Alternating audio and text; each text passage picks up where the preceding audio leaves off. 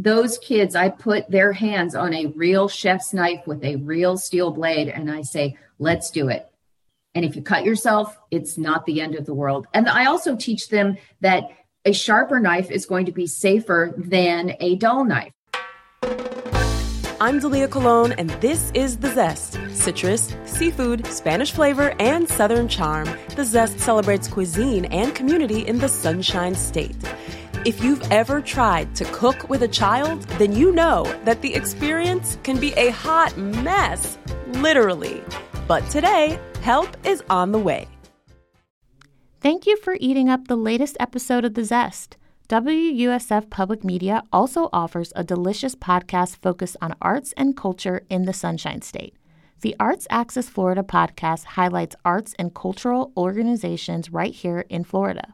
Learn more about these unique institutions, how you can be a part of upcoming events, and so much more. For a culturally enriching experience, subscribe to the Arts Axis Florida podcast wherever you listen to podcasts or visit artsaccessflorida.org. That's artsaccessfl.org. Thanks to our founding sponsor, Community Foundation Tampa Bay. It's spring break season, the perfect time to slow down and teach the kids in our life a thing or two in the kitchen. But first, Wendy Wesley is here to teach us adults a thing or two about cooking with kids. Wendy is a registered and licensed dietitian and nutritionist based in St. Petersburg. She's also a repeat Zest guest who always brings the most amazing tips, and she's my personal spirit animal in the kitchen. I channel her often. In addition, Wendy is a mom, and she teaches classes for home cooks of all ages. I love restaurants. I think that today we rely too much on others to prepare our food, either through traditional sit-down restaurants, fast casual, food delivery to the home, fast food, prepared food in grocery stores. And I think for the health of our nation, we have to get back into the kitchen and we have to cook more at home for our health. And we need to bring up this next generation of home cooks. I love that. Let's jump into your tips. Where do we start? Well, I have done a lot of teaching of children, and I've made quite a few mistakes. And so my tips are hopefully so you don't make these mistakes. The first one is actually, I've never made this mistake. I want you to talk to kids like they are adults. I don't want you to pander to kids. I don't want you to kind of, you take the knife and you cut it like this. I want you to talk to them the way I'm talking to you. And I got this tip from a high school English teacher who said, never talk to babies like babies. Don't talk to kids like kids. Talk to them like they're adults. I've had great results when I talk to kids like they are adults. They sit back up and they listen and they take the lesson seriously because I am taking them seriously. I don't insult their intelligence, and that we are in this together and we are each going to speak in an adult manner. I feel very passionately about that. Man, you could preach a whole sermon on that right there in terms of the way we interact with our kids. What's next? I think it's very, very important to take the time to explain why you're doing something. When I'm teaching adults diabetes or cardiac disease or kidney diets, I always try and take the time to explain the why because it increases compliance. It's one thing to say, you just need to cut your salt. But when I explain why, then compliance is increased. It's the same with teaching kids to cook. You explain the why. I'll give an example. When we make a salad, we take the spoon and we scrape out the inside of a cucumber. We scrape out all that water and we scrape out those seeds. I need to explain why. And the reason is we don't want to dilute the salad dressing. We don't want our salad to be soggy because that's where the majority of the water in the cucumber sits, is in the middle. And so we take the time to explain the why, and then it causes kids to ask more questions and to further explain the bigger question of why. Well, what else should I remove? And then, so I had a kid once say, does that mean we need to take the gel and the goo out of the middle of a tomato? You know what? You're right, because that's where the majority of the water sits in the tomato. Same with, I say, the reason we don't add garlic at the same time as we do our onions and peppers is because our garlic will scorch. And when our garlic scorches, it gets bitter and then it doesn't cook and we don't get that sweet kind of savory, lovely garlic. And so taking time to explain the why increases compliance, and it also makes kids curious for what else. You could write a parenting book. Because the second tip relates to the first tip. If an adult asked why, we wouldn't say, I'm the authority, just trust me. We would explain why. But when kids ask why, we get an attitude, we grow impatient, and maybe this is one of your other tips, but it seems like we cannot be in a hurry if we're going to cook with kids. Yeah, absolutely. This is short-term pain, long-term gain. Okay. So it's a little painful right now to stop and explain why it takes longer to make a meal, but we're going to get long-term gains out of this because we are going to bring up, like I said, the next generation of cooks who will find love and passion and joy in the kitchen. And that's what we want. Yeah, I've seen that. My stepdaughter was 7 when I met my husband, and she's now 22, almost 23. And taking the time to cook with her, even like a smoothie in the Vitamix or something, and now to watch her cook whole meals, and it's like a full circle moment, proud stepmom moment. Okay, so those are the first 2 tips, and we could stop right there, but let's keep going. Tell them that you are going to cut yourself and you are going to burn yourself. It is going to happen and it's okay and nobody's going to die. So I was teaching a kid and he was, using one of the knives on a carrot. And I thought, oh, this is making me nervous. Anyway, he cut himself and then he panicked. And I said, all right, this is okay. This happens. We wrapped a towel around his finger and then we elevated his hands. And I said, again, here comes the why. You are applying pressure to the wound, which stops the bleeding. You're elevating the arm, okay? And it's okay. Relax, don't panic. And he was okay. And he wore it as like a badge of honor. I said, you know what? You're cooking, you cut yourself, you'll do it again, but you got through your first one. Let's get back to the lesson, back in the saddle. Oh, I love that. The kitchen is a place for life lessons.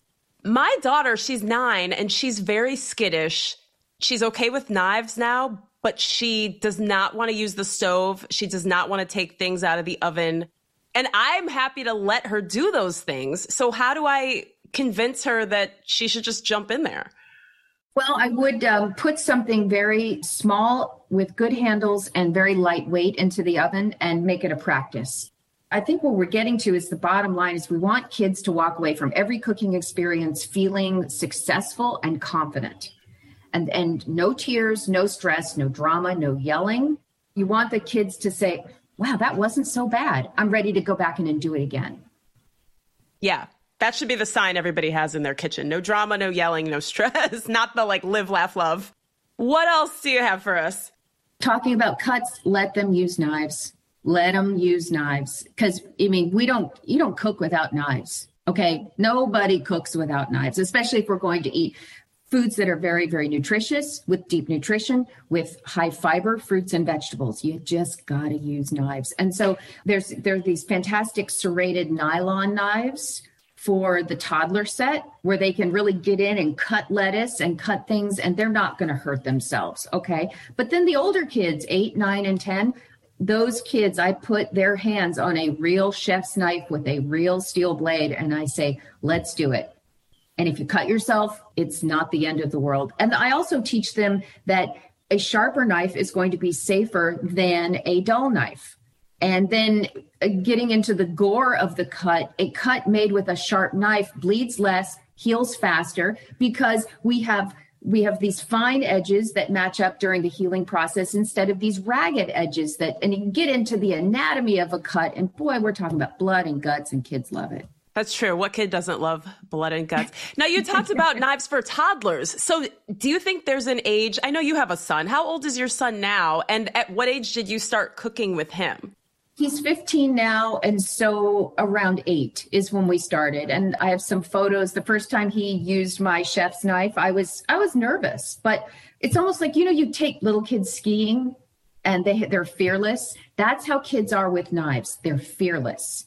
And it can be kind of scary, but you just got to let it go. And then also I'm teaching, for instance, I teach kids to create a flat surface. So if you're cutting a potato, that first cut is kind of wonky because the potato is round, but then you get a flat surface. And I teach adults this too: cut flat. Find a flat surface in a carrot, find a flat surface in an onion or a potato, and cut flat. And you'll feel more confident and move faster. Move faster. Oh, that's counterintuitive. That's kind of like riding a bike. I tell my son that with riding the bike, like the faster you move, the less wobbly you'll be. Right. But moving fast in the kitchen is also about finding joy in the kitchen, because when we're moving fast and we're finding efficiency and flow, we find joy. And then cooking is not such a terrible, arduous task. It is joyful.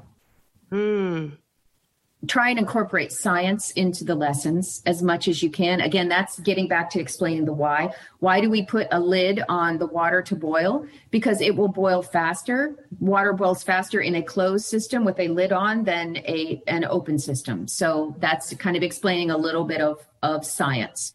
Why does it take more time to roast a potato than an onion? Onions contain more water. They will cook faster than a potato that has less water. So again, we're kind of introducing science into cooking, because cooking is science and science is cooking. They're peas and carrots. They're together forever. And so I think it's important to explain the why and the science behind cooking. Yeah. And that's something I've been thinking about lately, especially when my kids were home with me earlier in the pandemic. You know, you're trying to make everything educational. And so there's a lot of math in cooking, fractions and things like that. And of course, science. Any other tips?